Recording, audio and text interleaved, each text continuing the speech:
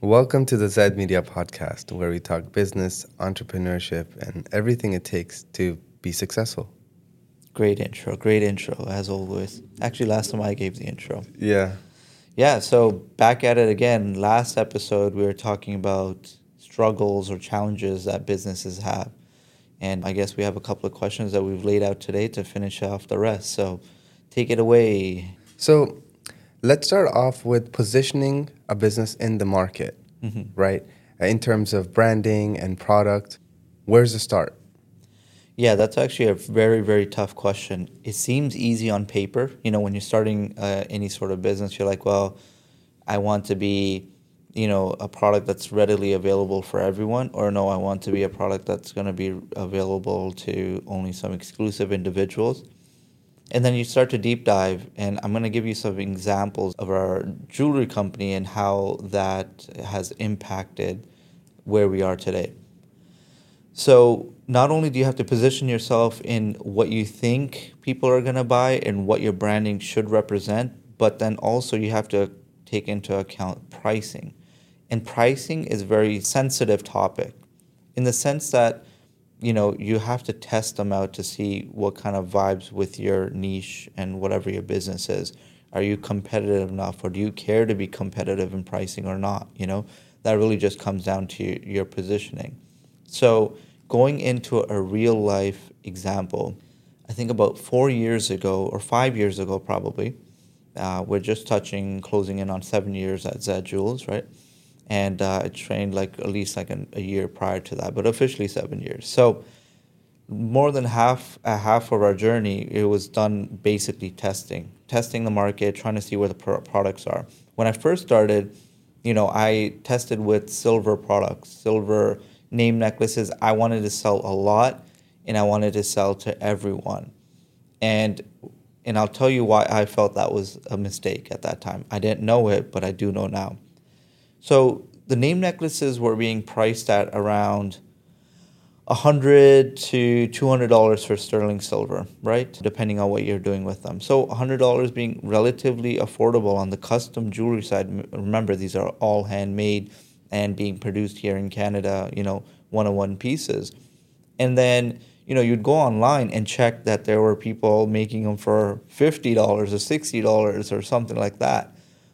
And so to compete with that market, to be the cheapest and to sell the most to more people than less was a tough one. I couldn't win. I couldn't win on the pricing, and I couldn't win, on the higher end side of things, because what I realized is when I was trying to price myself at the very bottom, I couldn't compete. Oh, man. And that the reason was that there was too many producers that were just producing at such a mass scale a generic product that they could price, they were probably making maybe $10 or something, on a product. And so that wasn't reasonable. So I started to slowly increase the price to where I could get it in terms of, so where I could get the profit to come to the company, but at the same time have a majority of the clients buy. So the people that are maybe on the lower spectrum of, price sensitivity, meaning they want to buy things that are cheaper. And then in the mid-range, I wasn't even targeting people that wanted to be able to afford the higher, more expensive items. And so I did that. Now in doing so, I did end up increasing my profit margin and I did increase my sales, but I faced the same issue where, in the middle ground, I wasn't cheap enough for the cheap people per se, and I wasn't expensive enough for the people that wanted luxury. They wanted better servicing, a higher quality, better materials. So I got squeezed in the middle. And that's where I learned a very tough lesson that, it took me a couple of years to understand, that I think personally that you need to position yourself at the very bottom, the cheap of the cheap, and focus on volume, or you position yourself at the higher range but offer better quality materials, better service, anything that differentiates your business from the cheaper ones, because there's always going to be this type of individual that is going to be able to afford it. So now how does that translate into Zed Jewels' journey? A company that basically started off selling name necklaces basically that were, $100 or around that range. I was even, going to barber shops at that time, and I would take my little kit of silver and I would display it for the barbers that I was, getting my hair cut by. And so I would stand there in a mirror. I remember vividly that I would put on chains on these guys, and I was making like maybe 10, $20. Actually, I was probably losing money by the time I spent gas and everything to get there. And now we're in a position where 90% of what we do is gold and diamonds, and generally because we're focusing on a higher ticket item, engagement rings, custom engagement rings, that's our bread and butter, that the average sale order is probably around $7,000 to $12,000 depending on average. There's always going to be some that are lower and some that are much higher. And what I realized from that is that, we were able to position ourselves in the higher end of the market, but still offer a very high quality product. And because the margins in this luxury market are so high, like on the retail side, that we're basically smoking all the prices that are available. Local retailers, online retailers, all of them are getting destroyed. And there's a complication to the story that we could probably get into, that, you have to have enough equipment and craftsmen and a lot of heavy investment to bring that price down. But at the end of the day, it ended up being a much better brand positioning for us, because we don't need to handle volumes. We don't need to handle tens of thousands of clients. We need to handle much less, and we can offer that high-end service to those individuals that we're looking at. So there's no right or wrong way, but I definitely feel like depending on your situation, and my situation when I started the company was not of like heavy influence, in sense that I didn't have a ton of cash. Jewelry business requires a couple of $1 million to get going. To even fill up this space here, if you're watching on YouTube, you can see our office. It wouldn't be unreasonable to have $3 million to $5 million worth of jewelry. And then on top of that, the overhead, the staff, the craftsmen, and if you're, manufacturing, machinery, etc. And so I didn't have that, nor were my parents jewelers, so it wasn't handed down to me per se either. And so it was a different journey. And in that particular journey, it definitely worked out better that we were able to focus on the higher end items than focusing on a volume play, which would have been like, the regular jewelers buying and selling at a high volume rate, basically. So, yeah, that's my little thing on brand positioning and pricing, I would say. Yeah, it's interesting to take that in, because I also feel that there's no room for the middle guy, because you kind of explained your experience being squeezed. Yeah. And I feel like people jump in, they go through that trial and error. Yeah. And they feel what you felt. Mm-hmm. And then either they fall off or they reposition themselves like you did. Yeah. Right. Or they just stay the same. Or they stay the same. Yeah. So I also agree with that. I don't think there's room for the middle. Yeah. Well, that's also my personal opinion, because either you do something great. Yeah. Or you just don't do it at all, in my Exactly. opinion. Yeah. So it's like either you're at the bottom of the market. No, I shouldn't say bottom. It's not the bottom. It's just a different position. Yeah. Right, exactly. Yeah. So you position yourself there in the market, so you're doing volume. Or, like we talk about, why sell 1 million items when you can sell 10? Yeah, literally, right?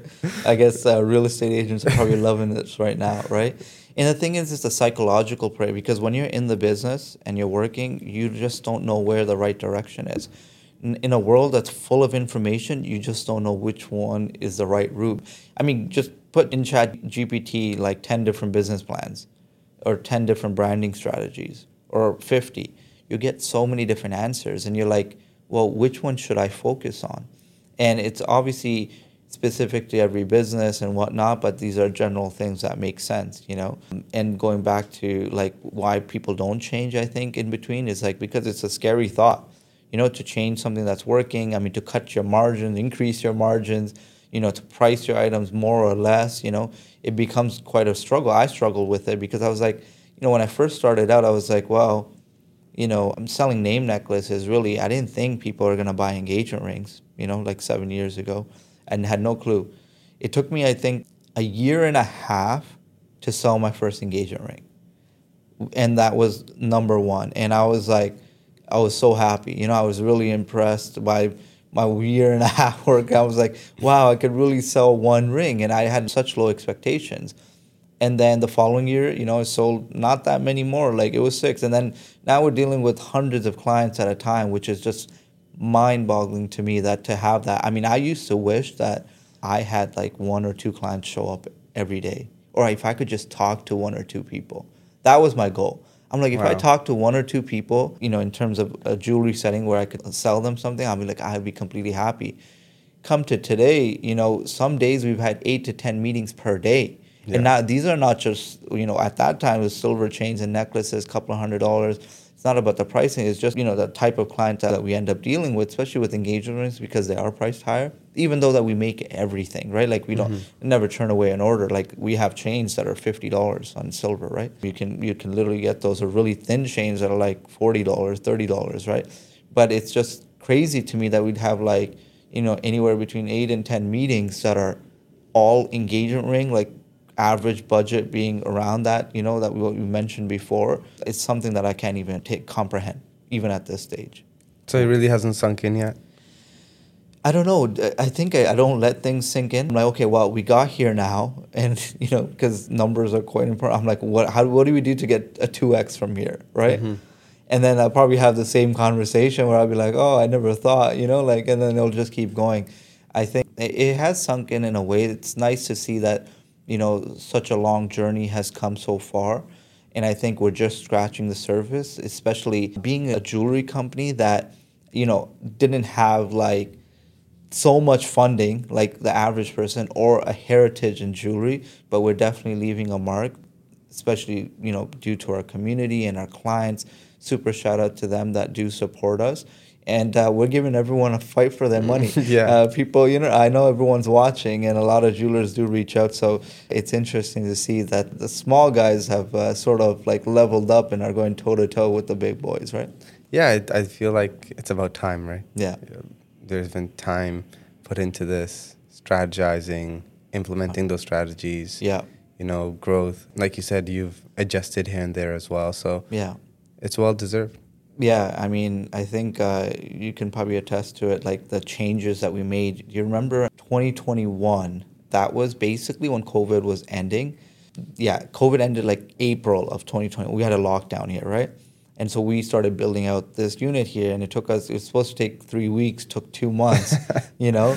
And then on top of that, we were, in a go mode because we're scaling, but at the same time, we're implementing technology and we're training and like, you remember that system that we made? I was just going to talk. IDDM CPS. I'm laughing because it's such a shitty acronym. What was it? It was like, Invoice, deposit, design. Yeah, and then like some manufacturing stuff, like, stuff. finishing, diamonds. Like, we spent a long time on it. We spent a month on that, I think, probably. We wrote documents, man. We wrote entire documents because we were sure this is going to be the way that everything's going to be run and everyone's going to be tracked in this way in our system. Literally, like 6 weeks in, I'm like, bro, I don't think it's working. It's not making sense. Osama kept writing ID. He's like, yo, what is it again? I'm like, bro, we spend nights at the office writing this down because it's so much info, right? Yeah. So we'd kind of like, we know what it is, but Yeah. like just writing down the acronym was like, oh, God. Literally. And it was going on? interesting because, I found a better solution, which is basically a tech-based solution that kind of resolved that. So I'm kind of happy we left it, but it was such a waste of time. But, well, was it a waste of time? I don't think so either. Seriously, on a serious note, I don't think so. Why did you not think that it was? Because I feel like it gave us a starting point and clarity to what we needed. Yeah. Without that acronym, we wouldn't be able to, Yeah. even though we would still streamline all the processes, Yeah. but it gave us more clarity into what each process needed. Yeah. And based off of what each process needed, we were able to come up with, okay, in Other this stage, ideas, yeah. we're doing this. Yeah. For example, that led into update emails for clients, Yeah. for each of the stages, templates and things of that nature. etc. So I feel like, yeah, it was took a lot step of our one. time. It was like a stepping stone, I would Yeah. feel. Yeah. And I enjoyed it. Honestly, I feel like the building out process is always Yeah. fun. Obviously, we're on the implementing side as well, but building something Yeah. from scratch, then scratching It's it off. creative. And then, you know, like people talk about creativity, let's say vlogging or painting, designing. But I think building systems, hear me out now, I think building systems or coming up with ideas within a business is quite creative. It's a different creative outlook. Because like when we were building this IDD, I can't even say the name, right? IDDMCPS. Yeah, you still remember. I know you're still a little sour about it. Like, well, how come we didn't keep it? We loved it. We have a tech version and I came of it. out, I'm like, you know what, we're scrapping it. It's like, I'm like, oh, you better have a solution for this. I'm like, what are we gonna do instead? It's like, don't worry, I got you. I got a better solution. And then I think you'd agree the solution is 10x. So much better, right? I would say it's still being creative. In my mind, I feel like once you have enough knowledge, it's like building this sort of machine, and you got to be creative in different ways in business. I mean, marketing is all creativity, I feel. Marketing constantly changes. And, you know, we could even go into this topic of sales and how I feel that's creative as well, right? Interconnecting, and that's something that's like also like an art form on its own.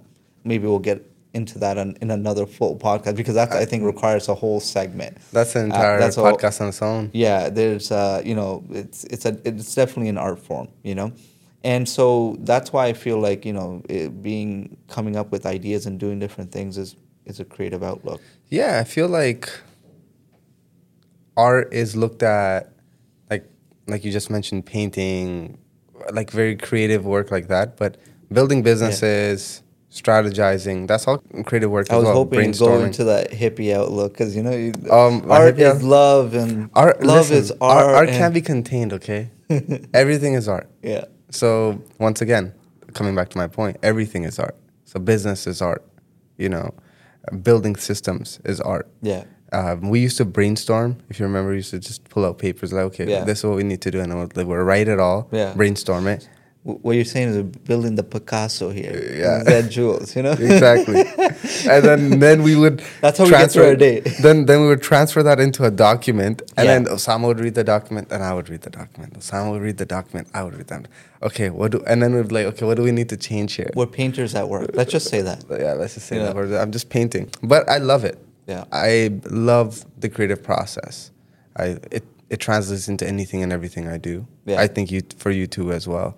Right? Like, we all have hobbies, creative outlooks, and I feel this is one of them. So getting back to the topic, because we went on a tangent, what do we have next on the list? All right, so we were talking about how to basically position ourselves in the market. But how do you deal with competition? Standing out in a crowded market, what would you say is very important? What are some of the steps that people need to pay attention to before just jumping in and, you know, either starting a business, or if they already have an existing business, where is their starting point? Yeah, so competition is another tough one. I think every aspect in business is a little bit tough when you get deep into it. So I guess in my own example, you always have to look into what the competition is online, in person. Like, what are the services and products people are providing? What are they pricing it at, right? And how is their branding? So this is all that's going to be in that realm of competition, right? Because you'll have to be unique in your branding, unique in your price points, unique in your product or service. Something has to give you the edge, right? And that edge is not clear right away. For example, even if it's staring you right in the face. So in my own example, when I started Zed Jules, the reason why I felt that I wasn't going to sell diamonds or gold was because I was like, I had this inherent thought that you had to be a generational jeweler or someone with a lot of money for individuals to purchase from you. That's what I thought. That's how the industry is. What I was missing is the fact that I was already somewhat on social media. 7 years ago, I was on social media. I wasn't as big at that time in terms of the YouTube following or Sunnis following or whatnot. But still, I was like kind of hesitant. I'm like, well, I'm just, whatever. I hate the term influencer, but something like that, you know? And so I didn't realize until later on when I started showing people on my social media that I connected the dots that people are willing to buy much more expensive, even higher quality goods from me than what I originally thought. So an example of that was like, well, I was selling silver originally, but when I started promoting and talking about silver, people are like, well, that's great, but can I buy gold from you? I'm like, yeah, damn it, you want to buy gold chains from me? And so I was like, okay, I started looking into that product line. And then from there, they're like, well, this pendant's nice, but can you ice it out for me? I'm like, you want me to put diamonds in there? And I was like, every step of the way, I was caught off guard. And eventually, I learned that it wasn't that I needed to have a heritage or a lot of money. I had to use what I had, which was social media for me. And so from there, if not daily, every other day, I was on there. At that time, I was grinding and polishing and doing things with the jewelry myself. And so I would show that. And, the power of social media is this, that, what they talk about networking, in person, obviously that's the golden route, to meet people, and you just don't know where that conversation will go. But social media provides you something where people are constantly watching you without having to have that obligation of meeting with you. Does that make sense? Because it takes energy to meet with someone. Mm-hmm. You generally have to be, either friends or offer one another something that we can meet on a middle ground. Otherwise, why would you just go meet a random person? Mm-hmm. But on social media, you have all these individuals that know you, but you don't really know them, or people that even are in your circle that you might not really talk to, but they follow you. And now you're posting these stories or videos and showing them what you're doing and how you're doing it inherently builds trust over time. And I'm a solid proof of that with someone having no background in jewelry. I mean, I have a background in biology and nutrition and pharmaceuticals to a certain degree, but it wasn't in jewelry. And in business, I guess, different projects, but it wasn't jewelry at all. And so I was able to build a reputation of trust, of quality, of a unique branding position for my clients that trusted me. And that's how the company started to grow, and that's how it continues to grow. And then over time, the referrals come in, and, like right now at this point, if we didn't even have social media, it'd be completely fine, But so it was a hard lesson to kind of understand and learn. It was staring me right in the face, you would say. But at the psychological level, until you come to terms with that understanding, you won't be able to push that idea further. I was able to double down once I understood it. I connected the dots at the social media, the company, building that trust between those two means was the way for me to go because that's what I had. So that was my competitive edge. And so I think it's going to be different for everyone else. But here's an easy one. Maybe it's easy for us, but maybe tougher for others. Get on Insta stories and get on TikTok, get on YouTube Shorts, make a vlog. I don't know. If you don't want to do that, maybe make a podcast. Heck, if I didn't have all these other social feeds, I would maybe had made a podcast talking just about diamonds and jewelry. Cultivate a community in what you're doing. But if you just want to be, take the simplest route, let's say, you have a restaurant, that's perfect. You guys making the food, show how clean your place is. Show how fresh your food is. Daily talk about it. Go on lives, show them that you're there and why they should come to you. Really emphasize your personality and your brand. And I realize with social media, people need a bigger connection nowadays to spend their money than just being there as a brick and mortar. It's not like the early 1900s where you just walk by a store and that's all you can see. So you really got to build that relationship. And I think social media helps you do that, or you might be able to do that in your personal relationship. The issue with the personal relationships and networking is that it's not scalable. You can scale to a certain degree. And now look, if you're closing $1 million contracts, it makes sense. You might only need a couple, right? But if you're selling, let's say, a $50 product where your gross margin might be maybe 50% or 25%, you need to sell a lot of items to a lot of people. So you have to have a strategy that scales. So yeah, that's my whole thing on competition. I mean, what are your thoughts on it? I feel like people need a competitive edge in no matter what they're doing. Mm-hmm. And they have to be fresh with it. But I feel also people are afraid of. I have this saying that I say to myself, and I'll share it. It's, in order to be where you're not today, you have to do things that you're not doing today. Mm-hmm. So in terms of strategizing to put yourself in a better position, to stand out, like you mentioned, if you're not already making content, make the content. Yeah. Right? Until you try something that you're not already doing, you Yeah. will not know what result it could bring you. That's how I kind of look at things. Yeah. Like you said, explore different avenues. You talked about a restaurant, show how fresh your food is. I mean, you have good Right. insight on restaurants. I mean, you manage a few as well, and you have built out some menus and things in Yeah. a past life, right? Exactly. So, where do you think because a lot of restaurants suffer. You know, like 90% is that fail, I guess, within 3 years. Is that the stats? Approximately, Something yes. like that. Why do you think they fail? My insight is bad marketing and a lot of overhead. That's what I end up figuring out that that's why they fail, and they're not able to handle teams in a good way. Bad marketing is definitely one of them. Overhead is a big one. Yeah. Overhead becomes an issue when you're not innovating. And obviously, with restaurant, you want your food to be fresh. You want it to be appealing. You want to bring new people in. You want to really cultivate a crowd that's not just so niche. Yeah. You want everyone, Yeah. right? So you basically want diversification. But I feel that with restaurants specifically, as long as the quality and the service is there, Yeah. people will overlook wherever you're located. I think so. Yeah. So, yeah, I feel like it's important for restaurants to really focus on, obviously, the marketing is number one. Like, if your food can be amazing, your service can be amazing, but if no one knows about it, no one's showing up. Bro, like, I gotta be honest, yeah. We had a horrible We. time. Yeah, we. I'm just gonna say the place. It was, the restaurant's been here for a long time. Lahore Tikka House, right? Yeah. I don't know them personally. I don't have anything personally against them. But as a customer, their food, by the way, was amazing. Amazing. I felt, unless I was really hungry, I felt it was pretty good. But the service, I'll give my opinion after. but the service was just it was pretty bad. Like, they wouldn't let me take my stroller in. They wouldn't let us sit down. And when they did let us sit down, because they said the full group has to come, we're like, no problem.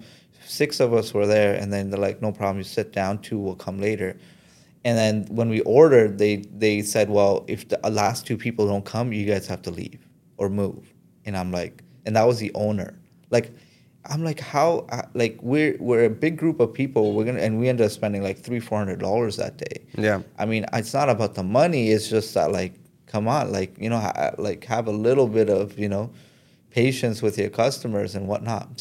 Yeah, I mean, I would probably still go back because I like the food. It's just the service was, it's, oh my God. Like, 20 years, even the interior, like, they make money. It's not that they don't make, they've been there like 20, 30 years. I don't even know how long, right? But it's just crazy to me that they wouldn't do that. But I guess the food is so good that people keep coming back. Like I said, if the food is good, people Yeah. look over the location and sometimes the service as What well. was your opinion you were saying? So I look at things very different from, an average person because, a few of my friends have restaurants Yeah. and I know the ins and outs. Yeah. And not only do I know the ins and outs, but I'm a tough critic. Yeah. So when I walked in, obviously, the place isn't in the best of conditions. Yeah.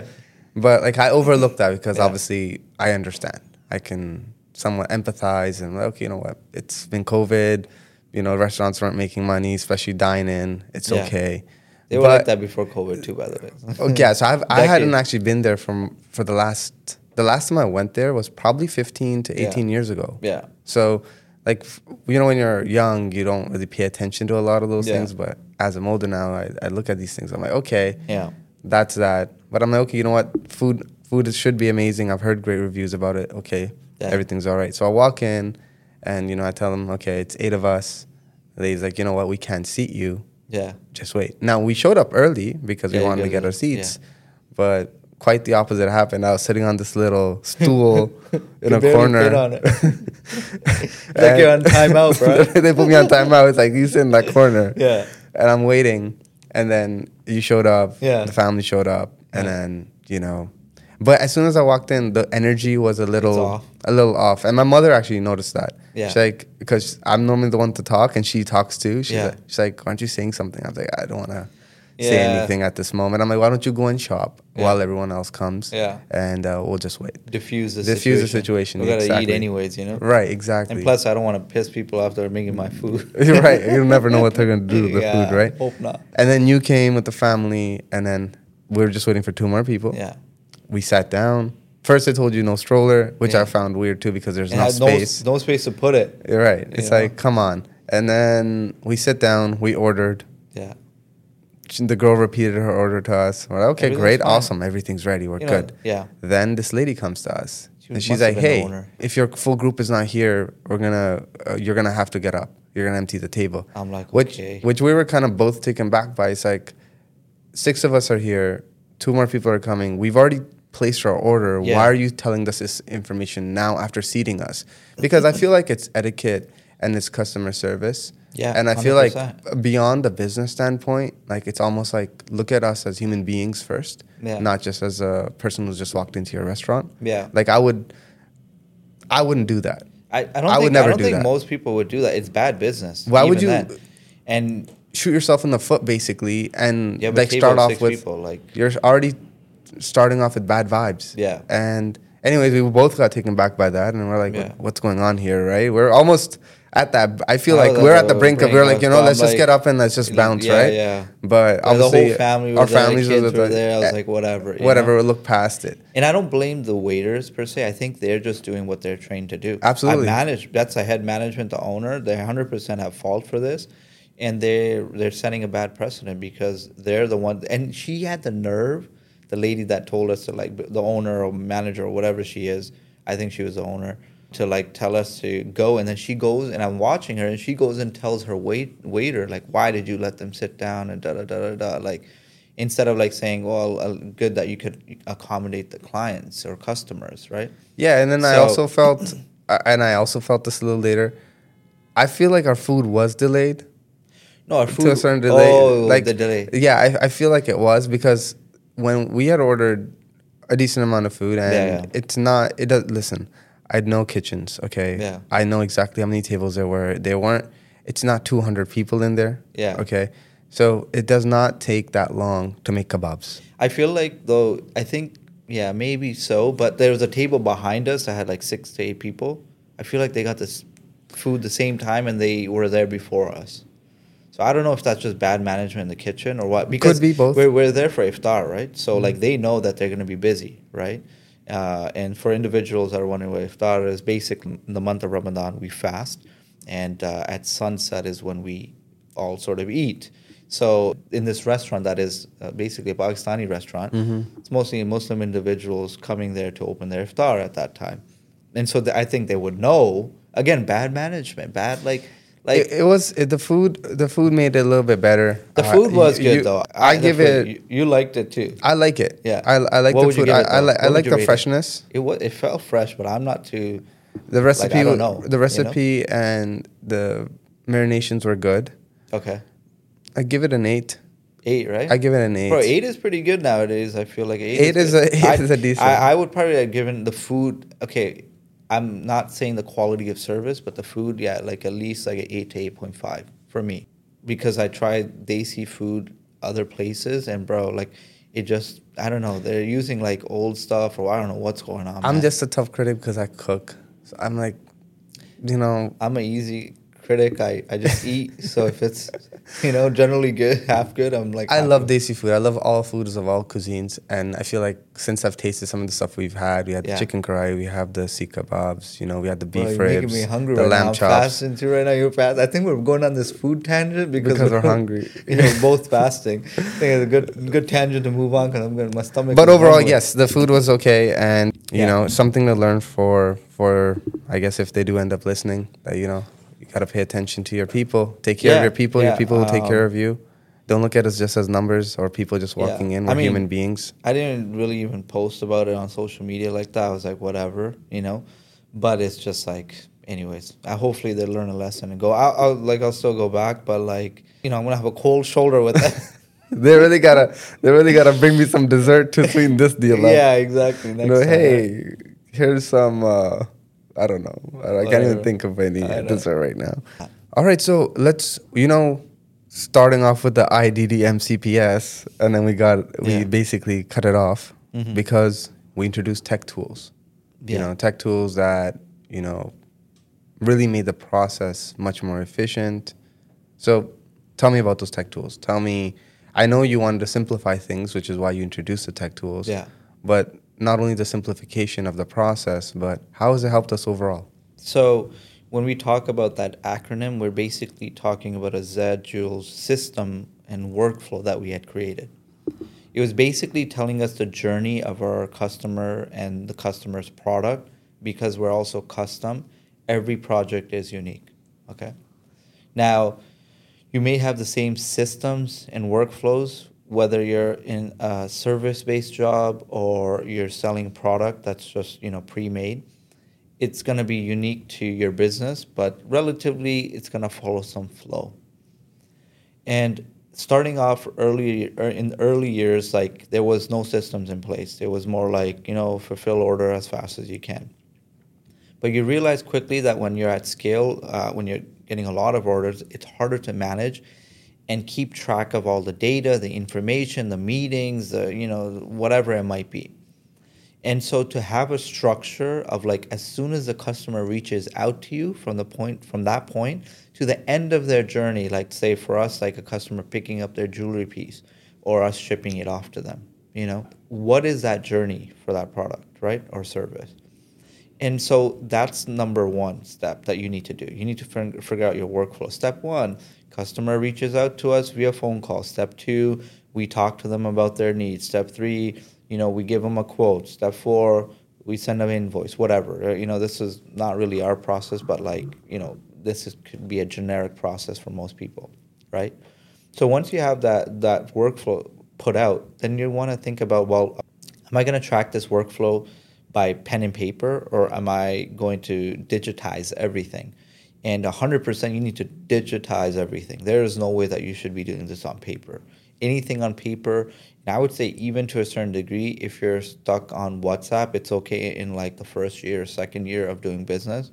But you really need to transition into something that's, more wholesome, like more of a complete circle. So what do I mean by that?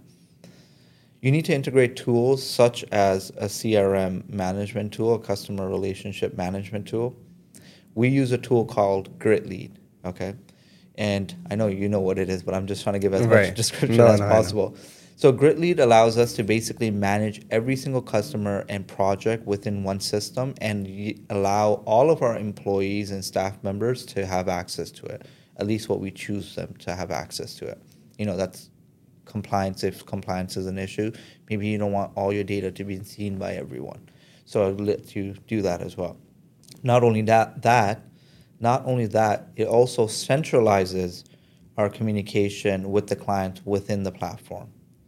And on top of that, it helps us also book in appointments automatically. It helps us manage, any surveys or forms that we're sending out. It helps us manage, text message, email communication back and forth. And so these are just some of the points that GritLead helps us with, but there's another 50 to 100 features that I could go into. Now, the most important core function of this is maintaining customer data. So if a customer reaches out to us from like 2 years from now, they're like, hey, I bought a ring. Can you give me details of whatever, X, Y, and Z? What was my ring size? You should have that on file. Now, we're not going to flip through like 50 pages or 100 pages or whatever to look for that client. You just search in your app and you have it there. And the second thing is projecting revenue and how much you're making per week, per month, per quarter, per year. That's quite important. The software also allows it, which I forgot to mention, allows you to do that as well. And then overall, you can see when you have one or two clients, it's okay, do what you got to do. But I would recommend jumping into a system like GritLead as soon as possible. What it's going to do for you is going to be reduce your workload by probably 1/3. And anything you thought you had to remember in your mind on paper, you never have to remember again, and that's quite powerful. And so this workflow allows us to manage each and every client, and we can track, if our team is on point to respond to the clients in a timely fashion that we set out, which we couldn't have controlled before. There's lots of tools and things that we can go into on what it does, but really you need to use that and have a pipeline, which is your workflow that you would create, step 1, step 2, step 3, and then go from there. So for example, a real life example for us, we have a lot of inquiries on Z-Jules, right? So answering through DMs and emails is actually not practical, even phone calls. we need a lot of information for the custom piece because it could be like a few $100 piece or it could be tens of thousands of dollars. And, you know, their requirement could be from gemstones to natural diamonds to lab diamonds to whatever. There's so many details we need. And that's like a 15-minute, 20-minute conversation. Now, when you're scaling, you're like, okay, 15, 20 minutes not that bad. But when, you know, your meetings are now hitting an hour, hour and a half, and you're like, how do I save that 30 minutes so we can get another customer in? Because remember, we're not retail. We don't just bring you in and be like 15 minutes, buy something, get out.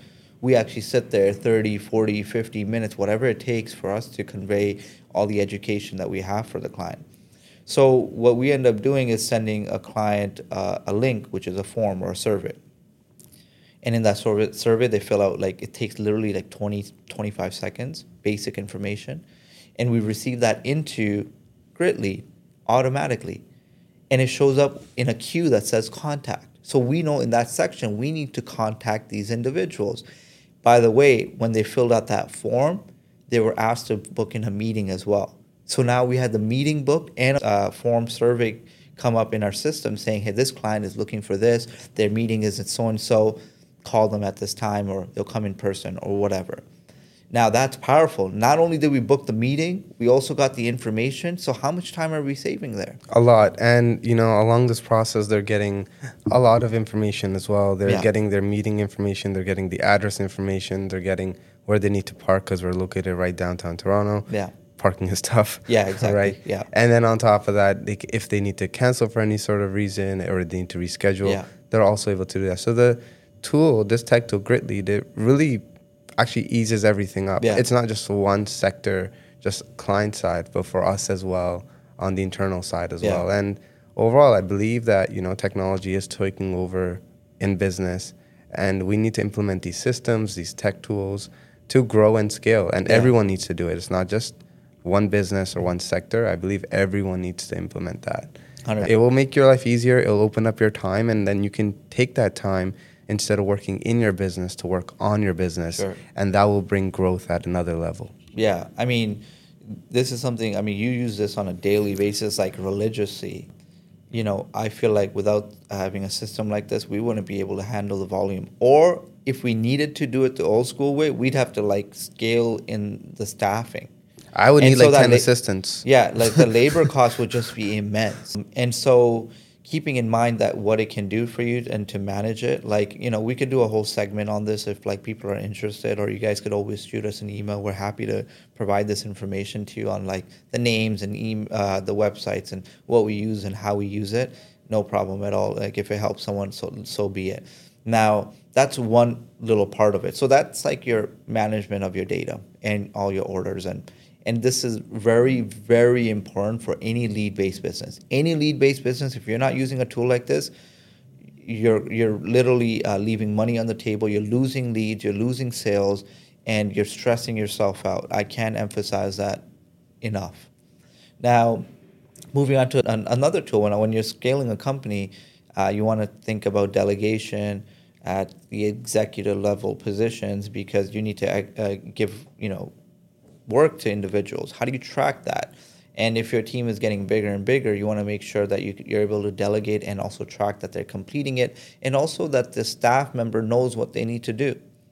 And so a tool like Asana or ClickUp is like a task management tool that you can use and integrate into your system. Asana is something we use. It's free, up to 15 users. Amazing tool to track allows tasks.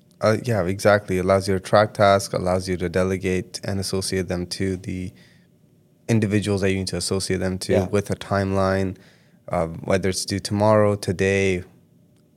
And you can basically have an internal chat in it as well, which is what I really like. Yeah. You can kind of leave notes under each task. You can create subtasks.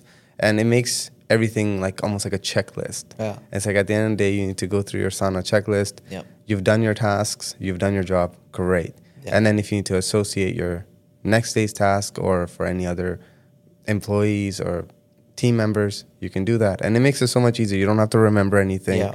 Just make a task, associate it, and you really don't have to worry about it. And you can check up on it whenever you like to make sure it's done with, rather than me chasing you down or you chasing anyone else down. Did you do it? Did you not do it? Oh, I didn't get the message. Oh, I forgot. Or whatever, right? Yeah, I wasn't listening to you. I was doing something else. I was multitasking. Blah Yeah. blah blah. Yeah. Like Yeah, it it takes away happens. all of Yeah. that. Some Like been people there, will be done like that. Yeah. So we don't want to deal with it, Yeah. and we don't want people to deal with it. Actually, it's not just maybe about maybe us. yeah, we're at fault, and we're like, we thought we said something, we didn't, because our day to day is crazy, right? And so that prevents that. The tech is there for you, so there's no like, did you complete it or did you not? Did you see it or not? Like, I mean, it's a policy. You have to look at the app, right? And based off of technology, soon these apps will be integrated into a virtual assistant that Yeah. will be with you all times. 100%. And you'll think about something, and a task will be created, and it'll be completed. Yeah.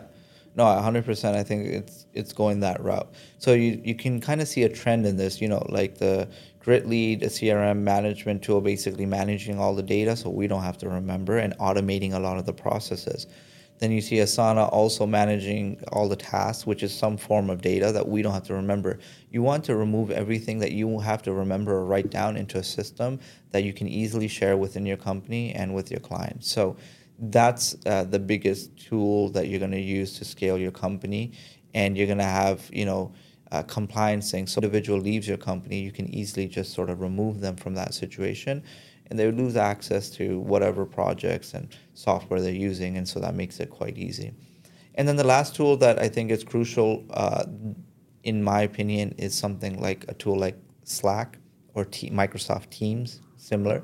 We use Slack for internal communication. It's just so much better for documents and just keeping track of projects, whereas WhatsApp, it's for personal use. It's great for personal use it there, but for a team of, like, let's say even more than 2 people or more, Slack is definitely a tool that you should use, I definitely feel like Slack is this virtual workplace. So if anything, it's like work related with you or business related. Yeah.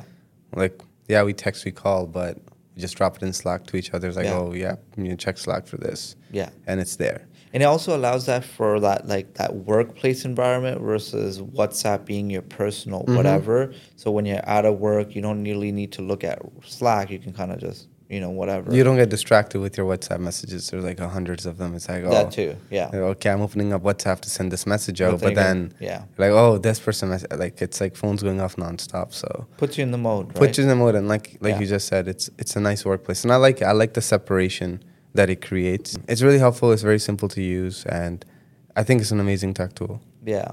So, I mean, these are some of the tools. And then we're working with, I'm working on some AI chatbots and things of that nature. We'll get into another conversation on that. But I think even deep diving into certain tools like this and helping individuals integrate it, I think it'd be a great thing to happen to them and their companies.